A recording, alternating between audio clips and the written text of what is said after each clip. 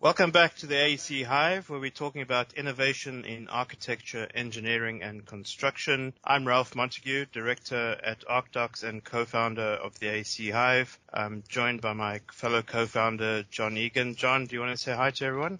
Hi everyone, this is John Egan, CEO of BIM Launcher and co-founder at AEC Hive. Looking forward to today's discussion.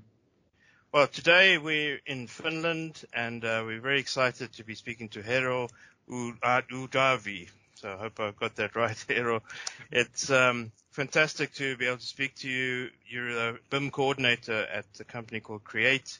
You're also a founder of Infra Pioneer Group. You're also an author of a best-selling book called BIM Kit. So we're very excited to be talking to you and finding out more about what you're doing. Just to get started, would you maybe give us a bit of your background, where you've come from, what you're currently doing at the moment, and then we could start talking a bit more.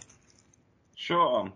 Firstly, thank you for inviting me here. It's great to be joining in this podcast. And a little bit about background. So, how to say, the easiest way to explain is that I'm not from the construction industry. Like maybe 4 or 5 years ago, I first got in touch with infrastructure construction. Like before that, it was IT and sales and so on. But then when I started selling this kind of software SaaS product for construction industry and started to learning machine control systems and this BIM and a lot of different things, it was quite fascinating that it felt like the construction has become more like a video game. It's like you have the virtual one and then you are like building it on the site exactly like in the virtual world. And that really intrigued me, and that was the point where I decided that, hey, I really want to go as a main contractor, work there and see the world on that side. And really been working on now a little bit over 2 years in Create as a BIM coordinator. So basically going to our different projects around Finland and really putting all the effort to get that BIM utilization as far as possible. So different BIM-based tools or work practices and processes and implementing those so we can utilize different new technologies as much as possible on sites. Fantastic. And Create is a traditional construction company or a design company? Just give us a little bit. So it's a full main contractor for construction only. So we don't design anything. We subcontract for the designer if we have that type of a project. But we focus on construction and especially infrastructure construction. So not buildings or anything like that, but the roads, tunnels, rails, bridges, foundations. And just tell us a little bit about Infra Pioneer Group. Like what is that about? Yeah, sure. So as I told earlier that my background is from IT and like software development, and along that road I had been on a couple of different industries before. And when I stumbled on the construction, frankly it just felt really weird that it's a common culture that people think the simplest practices or simplest utilization or tricks how to make things efficient is the trade secrets, and everything is super secretive processes that are like the competitive edge.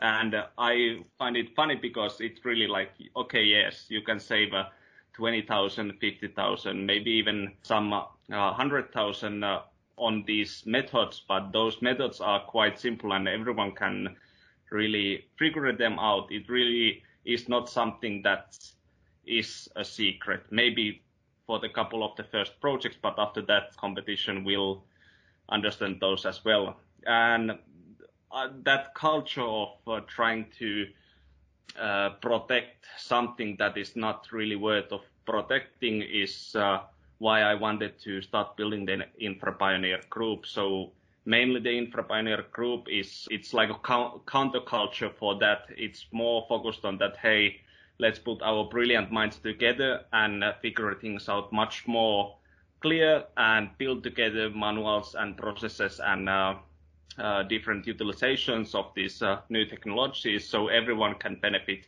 from these things. Because again, it's like before when I was tool vendor side, it felt really funny that the clients are trying to protect all these small things, but then the vendors are telling all these good findings with the competition, because again, they are selling the product, and of course they want to make sure that everyone can get most value out of their product.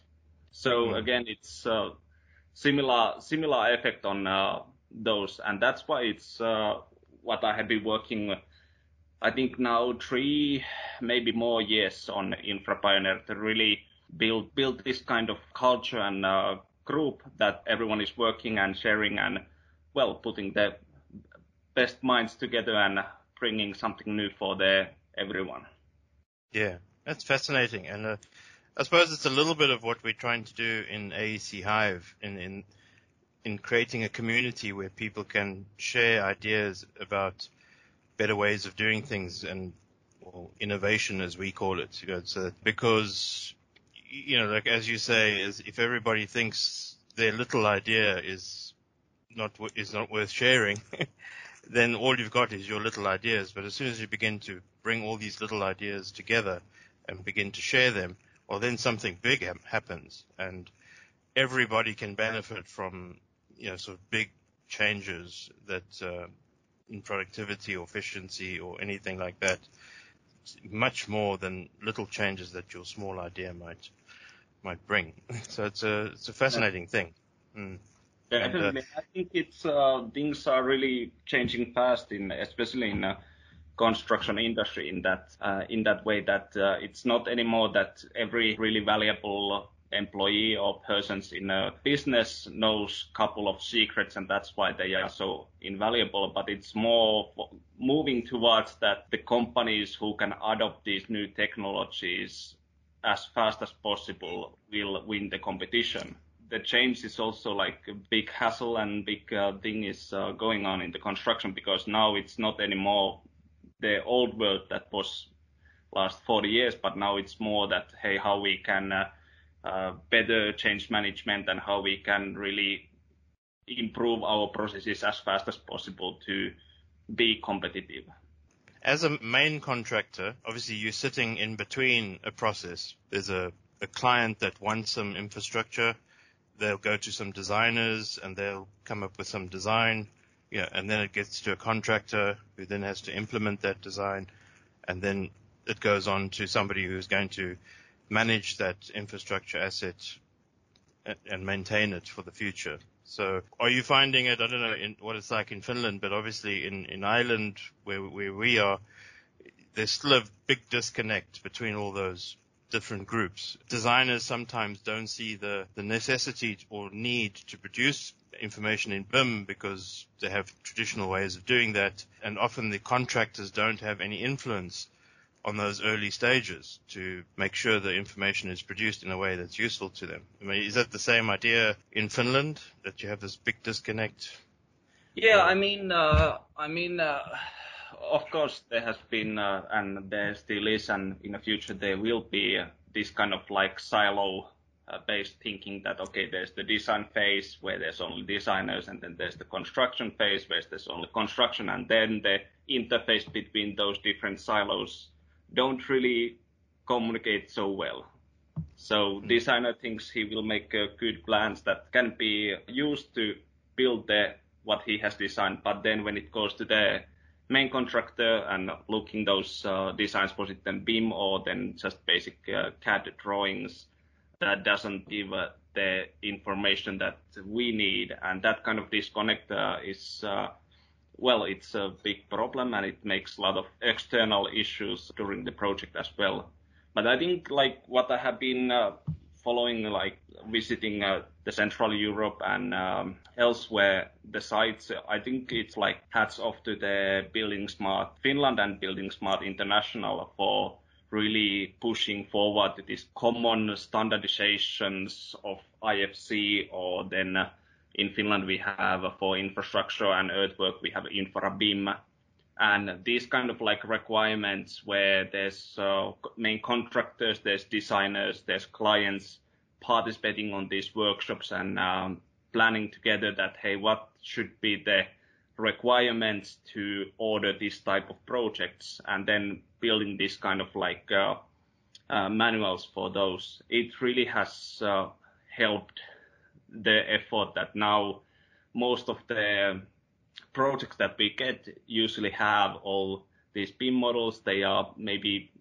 60-70% on good quality. That doesn't require so much refining or editing to have a good quality BIM models, and then we can directly take it to the machine control systems or GNSS equipments or our BIM-based software. So it's really has come a long way from there to this day, and I think that's something that in the future it will go more global, this kind of like mindset, if the Building Smart International or someone else is really pushing as well as hard implementing this. Yeah. And I think that's something like something that like our own governmental agency, who is the client of all our highways in Finland, has done. Why in Finland the BIM adoption and utilization in construction is so huge is only because of the government has come and make mandatory requirements for construction that, hey, these kind of technologies has to be used, and there's a little bit bonus if you do this. So it has really rapidly changed that. Now I think maybe 30% of or 30% of budget of infrastructure construction in Finland is done without BIM, but everything else is very heavily BIM based. That's fascinating. That's a really high percentage. That's one of the interesting things about the Nordic countries, have been quite advanced for many years. Maybe it's just because you're so north of that people don't hear so much about it, because like in Finland, in Norway, and even Sweden and Denmark, like these requirements from government have been quite advanced. Like I think is it since 2007 it was almost mandatory. It's quite many years already. Yeah, so that's brilliant, and it's great to hear that there's such a high percentage of the uptake. Another interesting point you made in your introduction was you recognized this relationship between the virtual and the physical.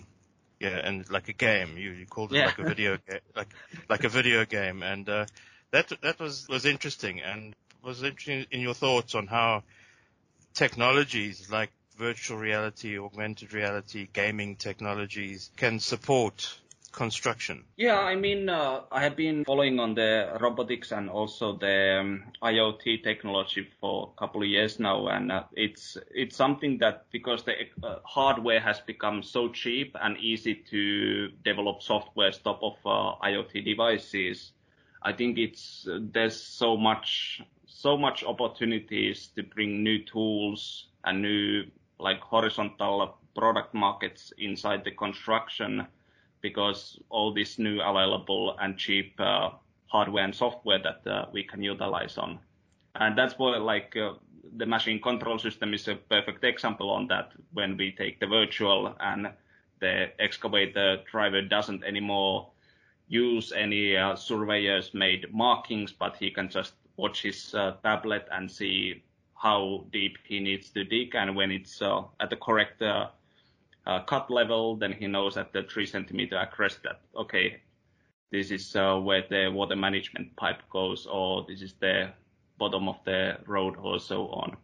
So I think it's this kind of like gamification and bringing the virtual into the site. Of course, there's a lot of big challenges, but there's also a lot of opportunities. And it's something like I have been playing around with the augmented reality technology a lot on sites and trying to find good applications for them in our sites, but it's still too visual, so to say.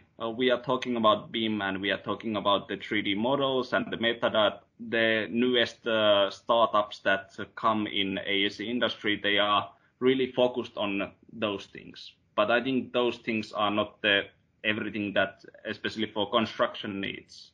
There's a lot of information that we are still putting on PDFs and Excels and so on, but the work and the project happens on the site, not in the office. So I find it really weird that we are still not there, that we can just bring the whole project office to the site with AR glasses or some other way to really make this kind of like game-like, so to say.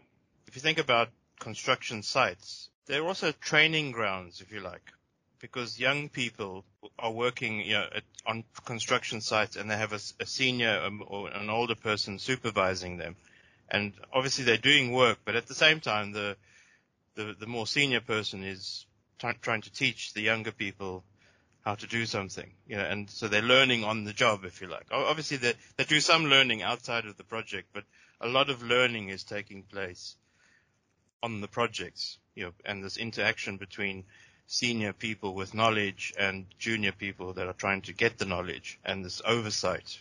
Like at the moment, a lot of that interaction is physical. So there's a person who's a supervisor, there's the younger person, and they have to be at the same place, and he's teaching them how to do something, like lay a pipe or lay a brick or do some carpentry. But of course, it's very difficult to scale that because there's only two people and they have to be there together.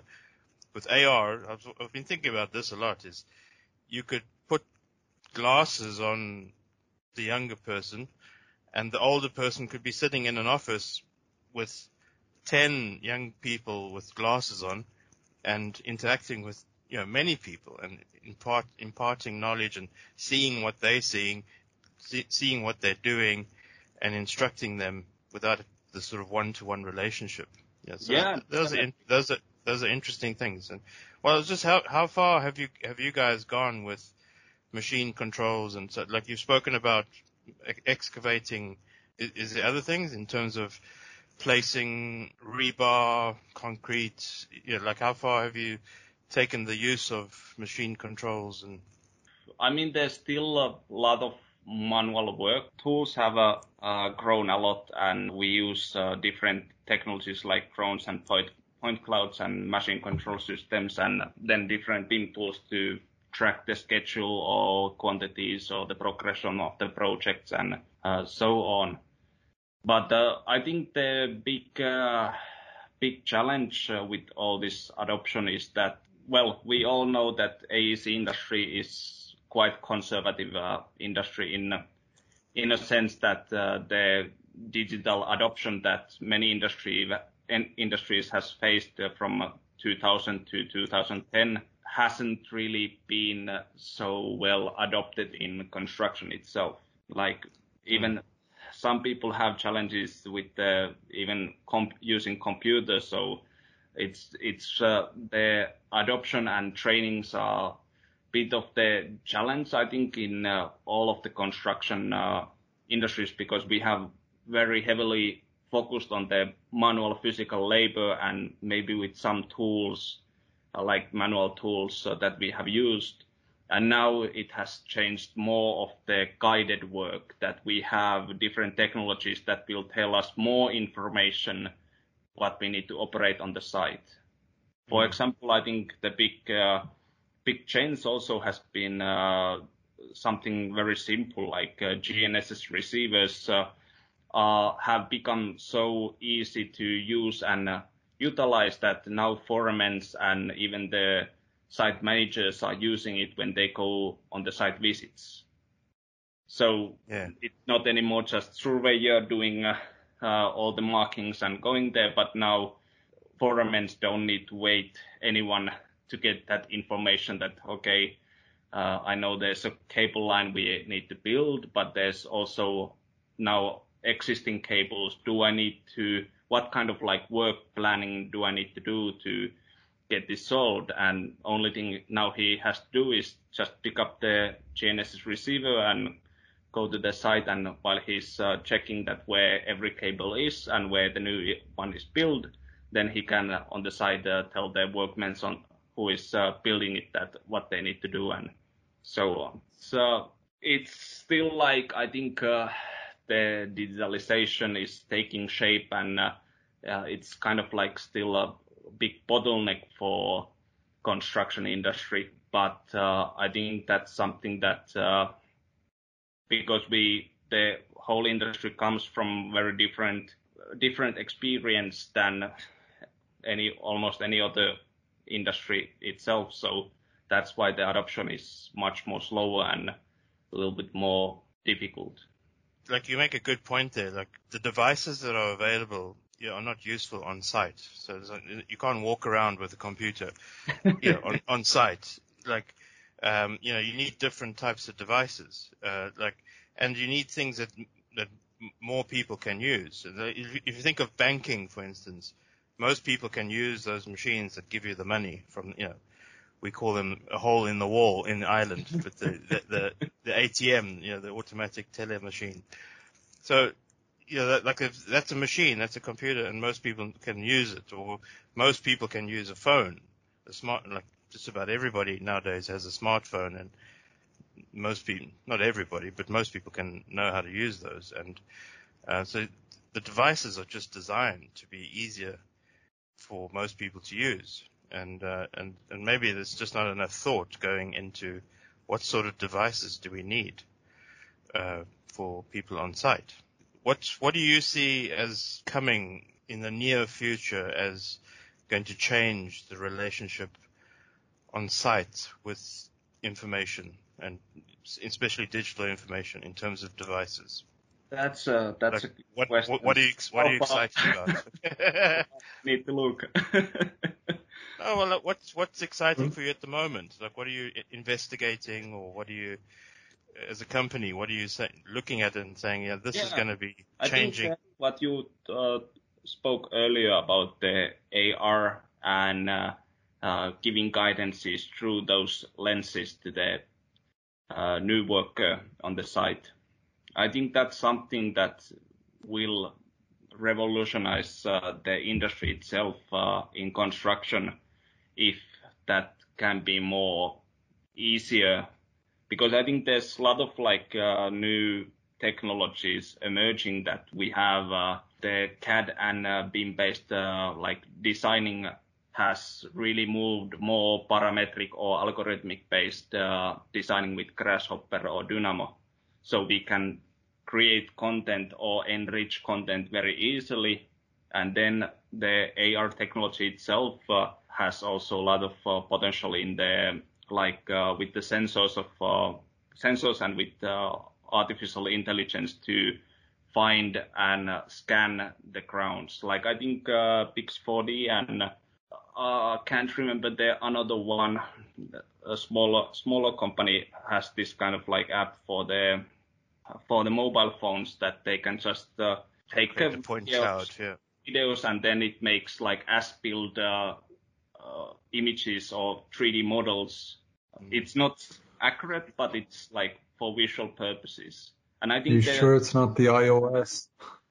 I think iOS have an app that now do that. Yeah, it's a LiDAR technology. And it's been interesting because some you've seen glimpses like Daiquiri, the helmet with the AR, which eventually I think closed down, and even the Google Glass project didn't go anywhere. Microsoft HoloLens has really struggled to gain traction. It's they seemed quite promising at the time, but they just don't seem to have found a real life application.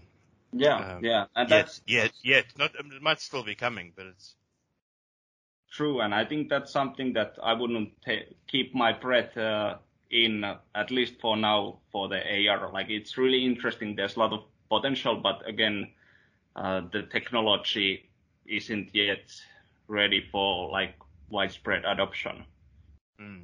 But that's something that, of course, just need to follow up the market, that when someone finds good adoption. But if that's the ideal level of new technology that everyone would want, if that would work, then the lower level of less less potential, but provide similar value would be those LiDAR technologies with iOS, and then the Pix4D scanners and all these things. And I think that's something that is really going really fast in construction industry, that we are finding more ways to bring the information in front of us and then collecting the information in front of us to quantity, to quality, and to provide for the client or someone else. Yeah. And I think that's the big change that is, at least at the moment, is happening. But it's still quite sound of crickets that there really hasn't been good applications for connecting all these details together and provide a solution that fits for the purpose so well.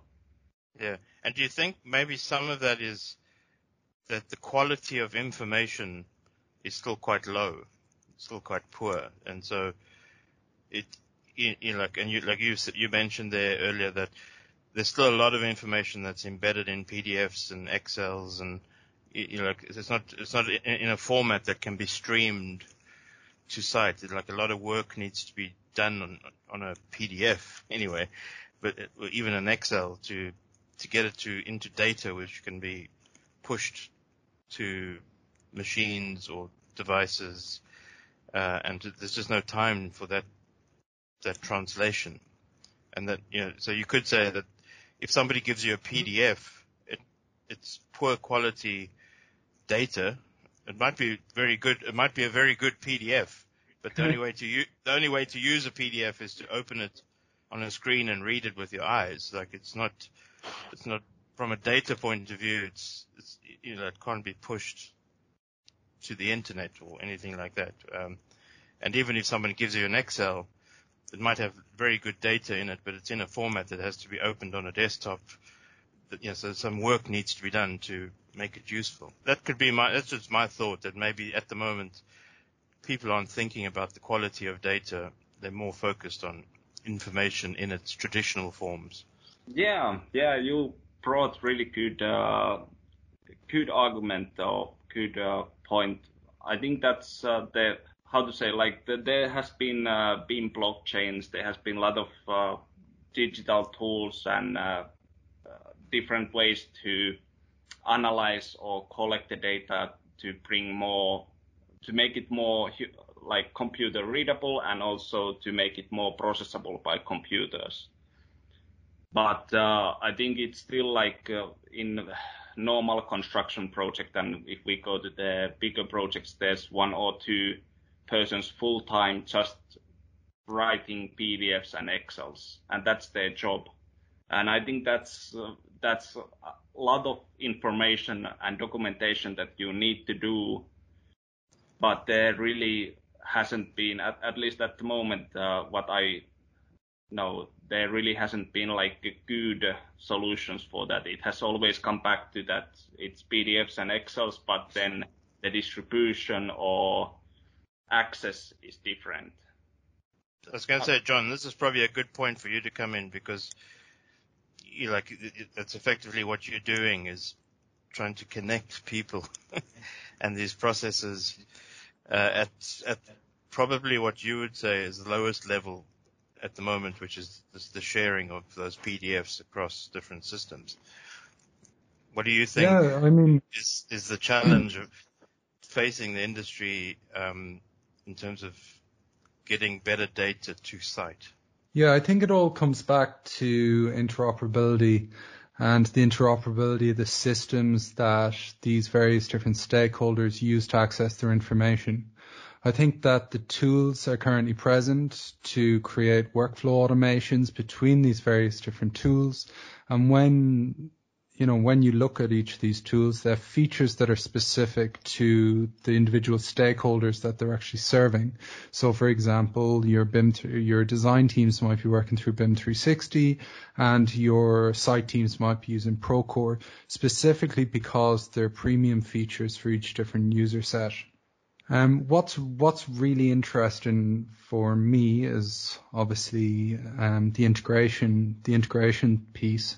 But I think that what's really interesting from Jero's point, and one thing that I picked up almost immediately and agreed with you, Ralph, that Finland have had, a really great track record with pushing digital adoption of BIM in, within their nation, and then obviously up around the region, incorporating with neighbouring countries. And that Scandinavian region, I think that they've always had a really good reputation for digital construction. And, even from the days where I was creating generative algorithms, the guys in Denmark and their PhD programs were really setting the bar there.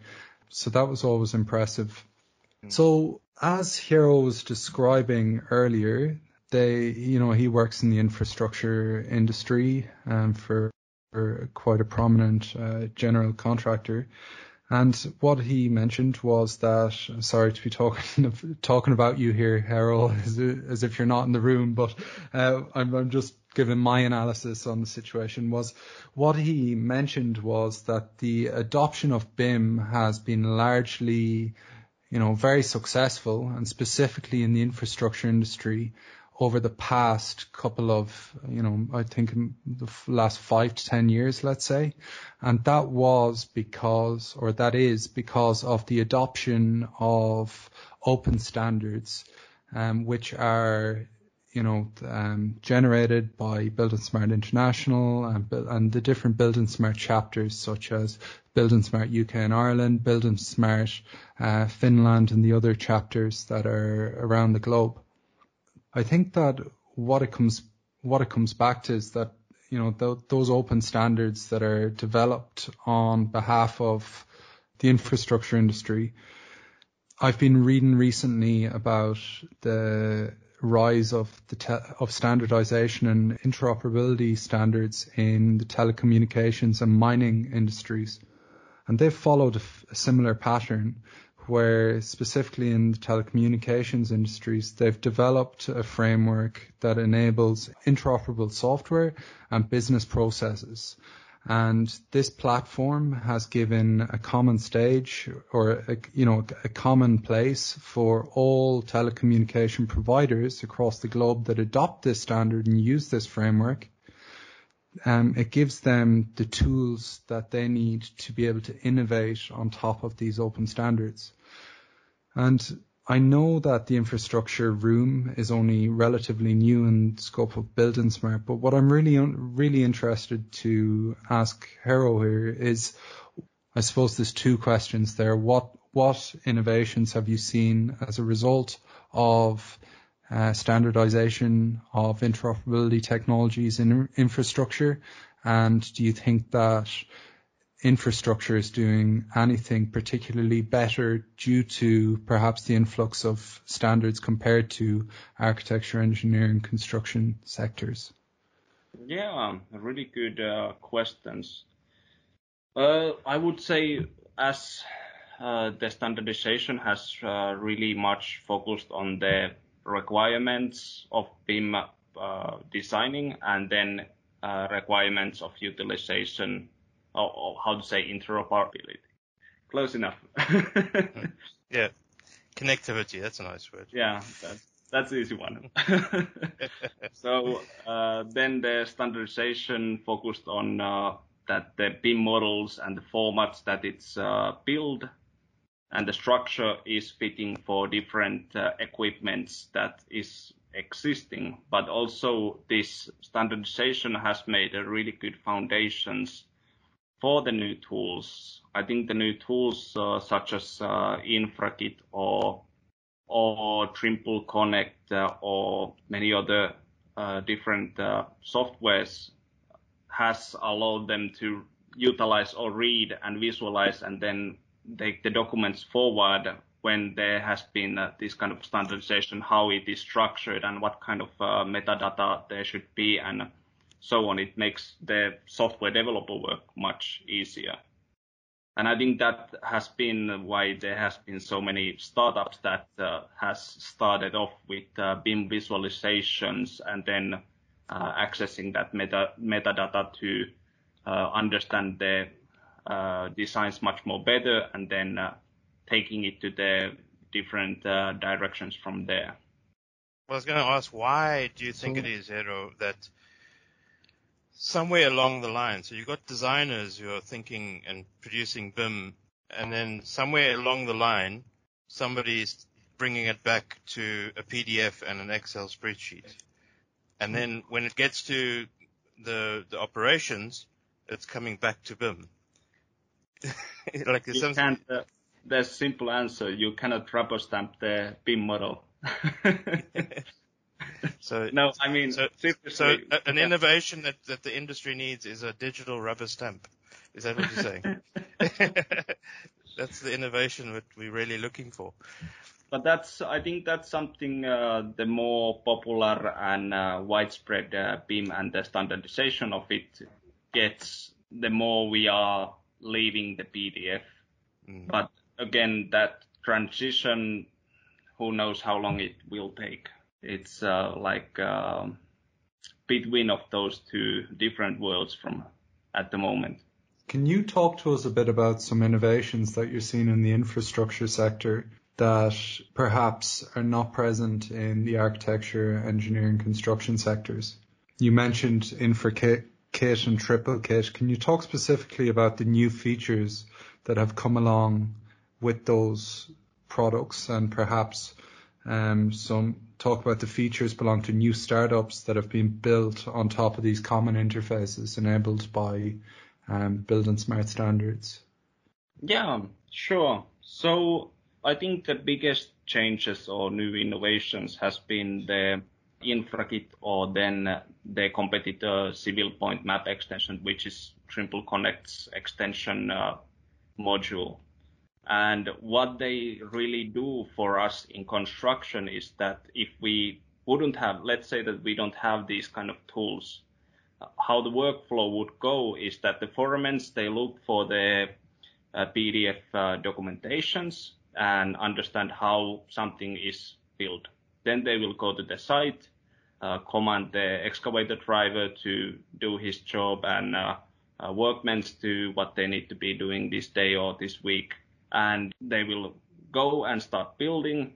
And then when the surveyor has time, he will come to the site to make new markings that, okay, here is the new road. And he also measures the what we have built this far.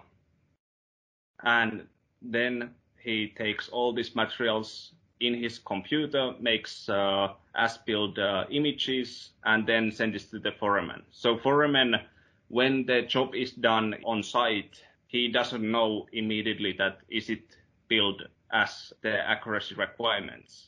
So, for example, in Finland, our accuracy requirement for the cut layer is that it cannot be any centimeter too shallow, but it can be 10 centimeter deep, deeper than design has planned it.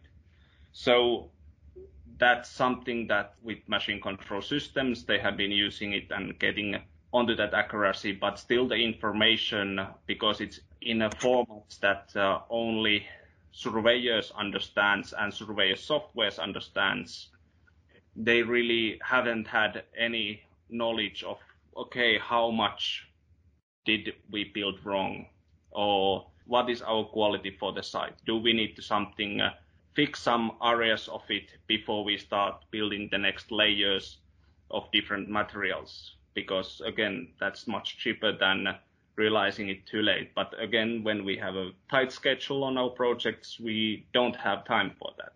So this InfraKit and the map extension has provided this kind of like much closer real-time visibility of at what quality we have been building, and also the progression of how far we are right now. So if there's foremen, of course, knows exactly where we are, but then the office employees who are doing those quality documents and everything else, they may not know so well, but they still need to build the other documentation regarding different topics. So I think that really has made the big change that we have. We now have tools that we can have more seamless and real-time understanding of the current state of our projects with the quality measurements, with the location-based documents, with the easier visualization and management of our construction designs in BIM models. And then the InfraGit specialty is that we can send the models to the machine controls directly. We don't need any third-party tools. We just need that software, and then the InfraGit go and picks up all the log points from the machines and portrays them on the map. That what is the measurement difference between the target layer, what we got from the designers, and our layer where we build. And what sort of saving in time and cost has that enhancement made? Because when you described the first scenario where somebody had to manually translate a PDF information into a set of work instructions, go to somebody, get them to do some work, then send a surveyor out and go measure the work, and then come back to the office and try and translate that into some as-built information, and then send it off to somebody else to document the progress. And now you've streamlined that. And would you say, have you saved like 10% of time, or 20%, or 100%? Or I mean, if we look something like 5 years ago, or maybe even longer, but let's say reference point for 5 years, I think the project progression time has shortened maybe 15 to 20% in like most projects, not every project, but the most projects.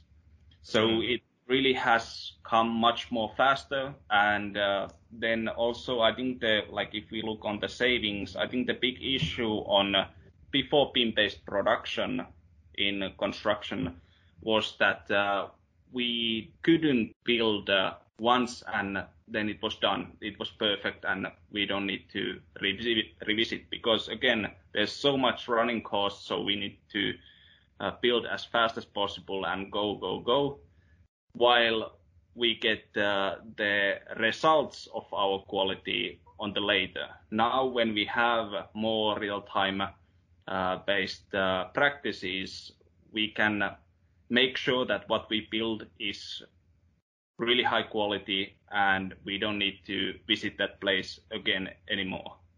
And do you need fewer people? Did the previous process use 100 people, and now you use 80 people or something like that as well? Yeah, I mean, it really depends on the country itself. Like in Finland, there has always been a very low amount of people per site. Let's say that we have a 40 million highway road project for us. So we, at the peak time, we maybe have 70 people on the site. And when it's not the summer, then there's something like 30 or 40. So it's really like we never have had a lot of people on the site, and it's the way of building has always been that we over-resource things. So if we need 2 guys, we get 1 guy. If we need 3 guys, we get 1 guy, hopefully 2 guys. And that's the way it has been done. Long hours and long weeks, but that's the life of main contractor.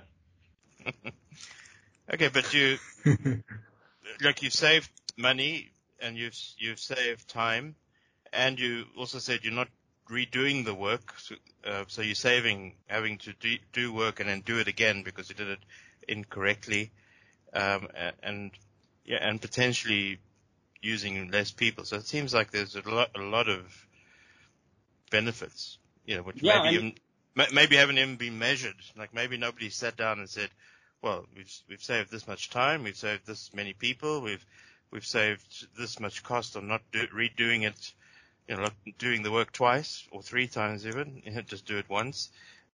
Does your company measure those kind of things? Well, I mean, the risk that never realized those things are really hard to track or measure. But I mean, like, because the new digital tools has allowed us to really decrease the risk of our projects, like, tremendously. We have much more control of how we are building, how our processes are. It's getting more closer to the, like, more structured construction, like building construction. That has, like, minimized our risks greatly, which has allowed us to then do things or bid much more cheaper and win more projects. So yeah, there's definitely like cost savings, but the measurement is quite difficult. Yeah. Well, it's fascinating. Look, we're coming to the hour, but before we go, I wanted to ask you one more question about your book, The BIM Kit. Tell us a little bit about why you produced that book and what's the key message. Yeah, sure. So it's as I earlier, or the start of this podcast episode, spoke about that my work basically is to go to the sites and do the BIM adoption and utilization and train the people. And the BIM kit focuses on the change management part, so how you really can find the steps to make it as smooth adoption as possible. Because again, if you just bring the BIM-based tools on the site and give a 1 hour training for the site crew that, hey, this is how it works, and go with it, it's the adoption don't go there. It's you need to tie it down to the process itself and the practices and the use cases and so on. So it's focused really heavily on the change management and the BIM adoption or BIM implementation for your sites. Excellent. So here, John, just before we close out, did you have any last questions or comments or?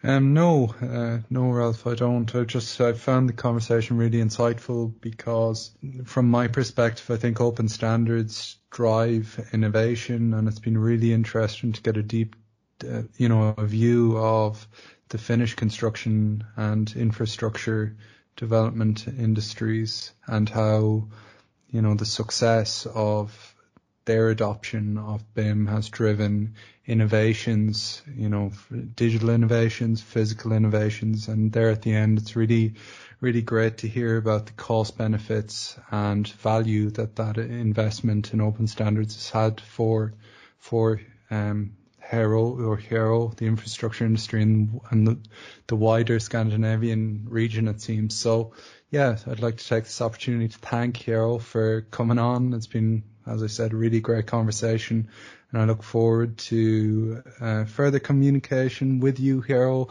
Also, I'd like to make you aware of the AEChive.net platform. It's a great place to talk about new innovations that you're working on, and really engage the community around those.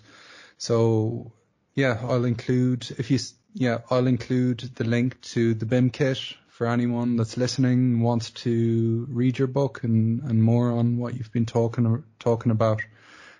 And also from my side here, it's like fascinating. It's just so interesting to hear about people who are making these innovations and making these changes in a practical way and, bringing about improvements. Because at the end of the day, that's what innovation is about. It's about bringing improvements in the way we do things, and the success stories are fascinating. So from your side, is there any last word or words of inspiration or encouragement you want to offer the community before we close the call? Thank you, John and Ralph. No, I would say that's just that it's a long road ahead with the implementation and adoption of BIM and BIM-based tools, but I really encourage the software vendors and people who are building business for BIM to go forward and do as much as possible, because I think it's emerging technology and there's a lot of low-hanging fruits in every sector of AEC industry right now. Excellent. Well, thank you for your time, and we really appreciate it, and we'll love to keep in contact with you and keep talking on the AEC Hive platform. So thanks for your time. Definitely. Thank you so much.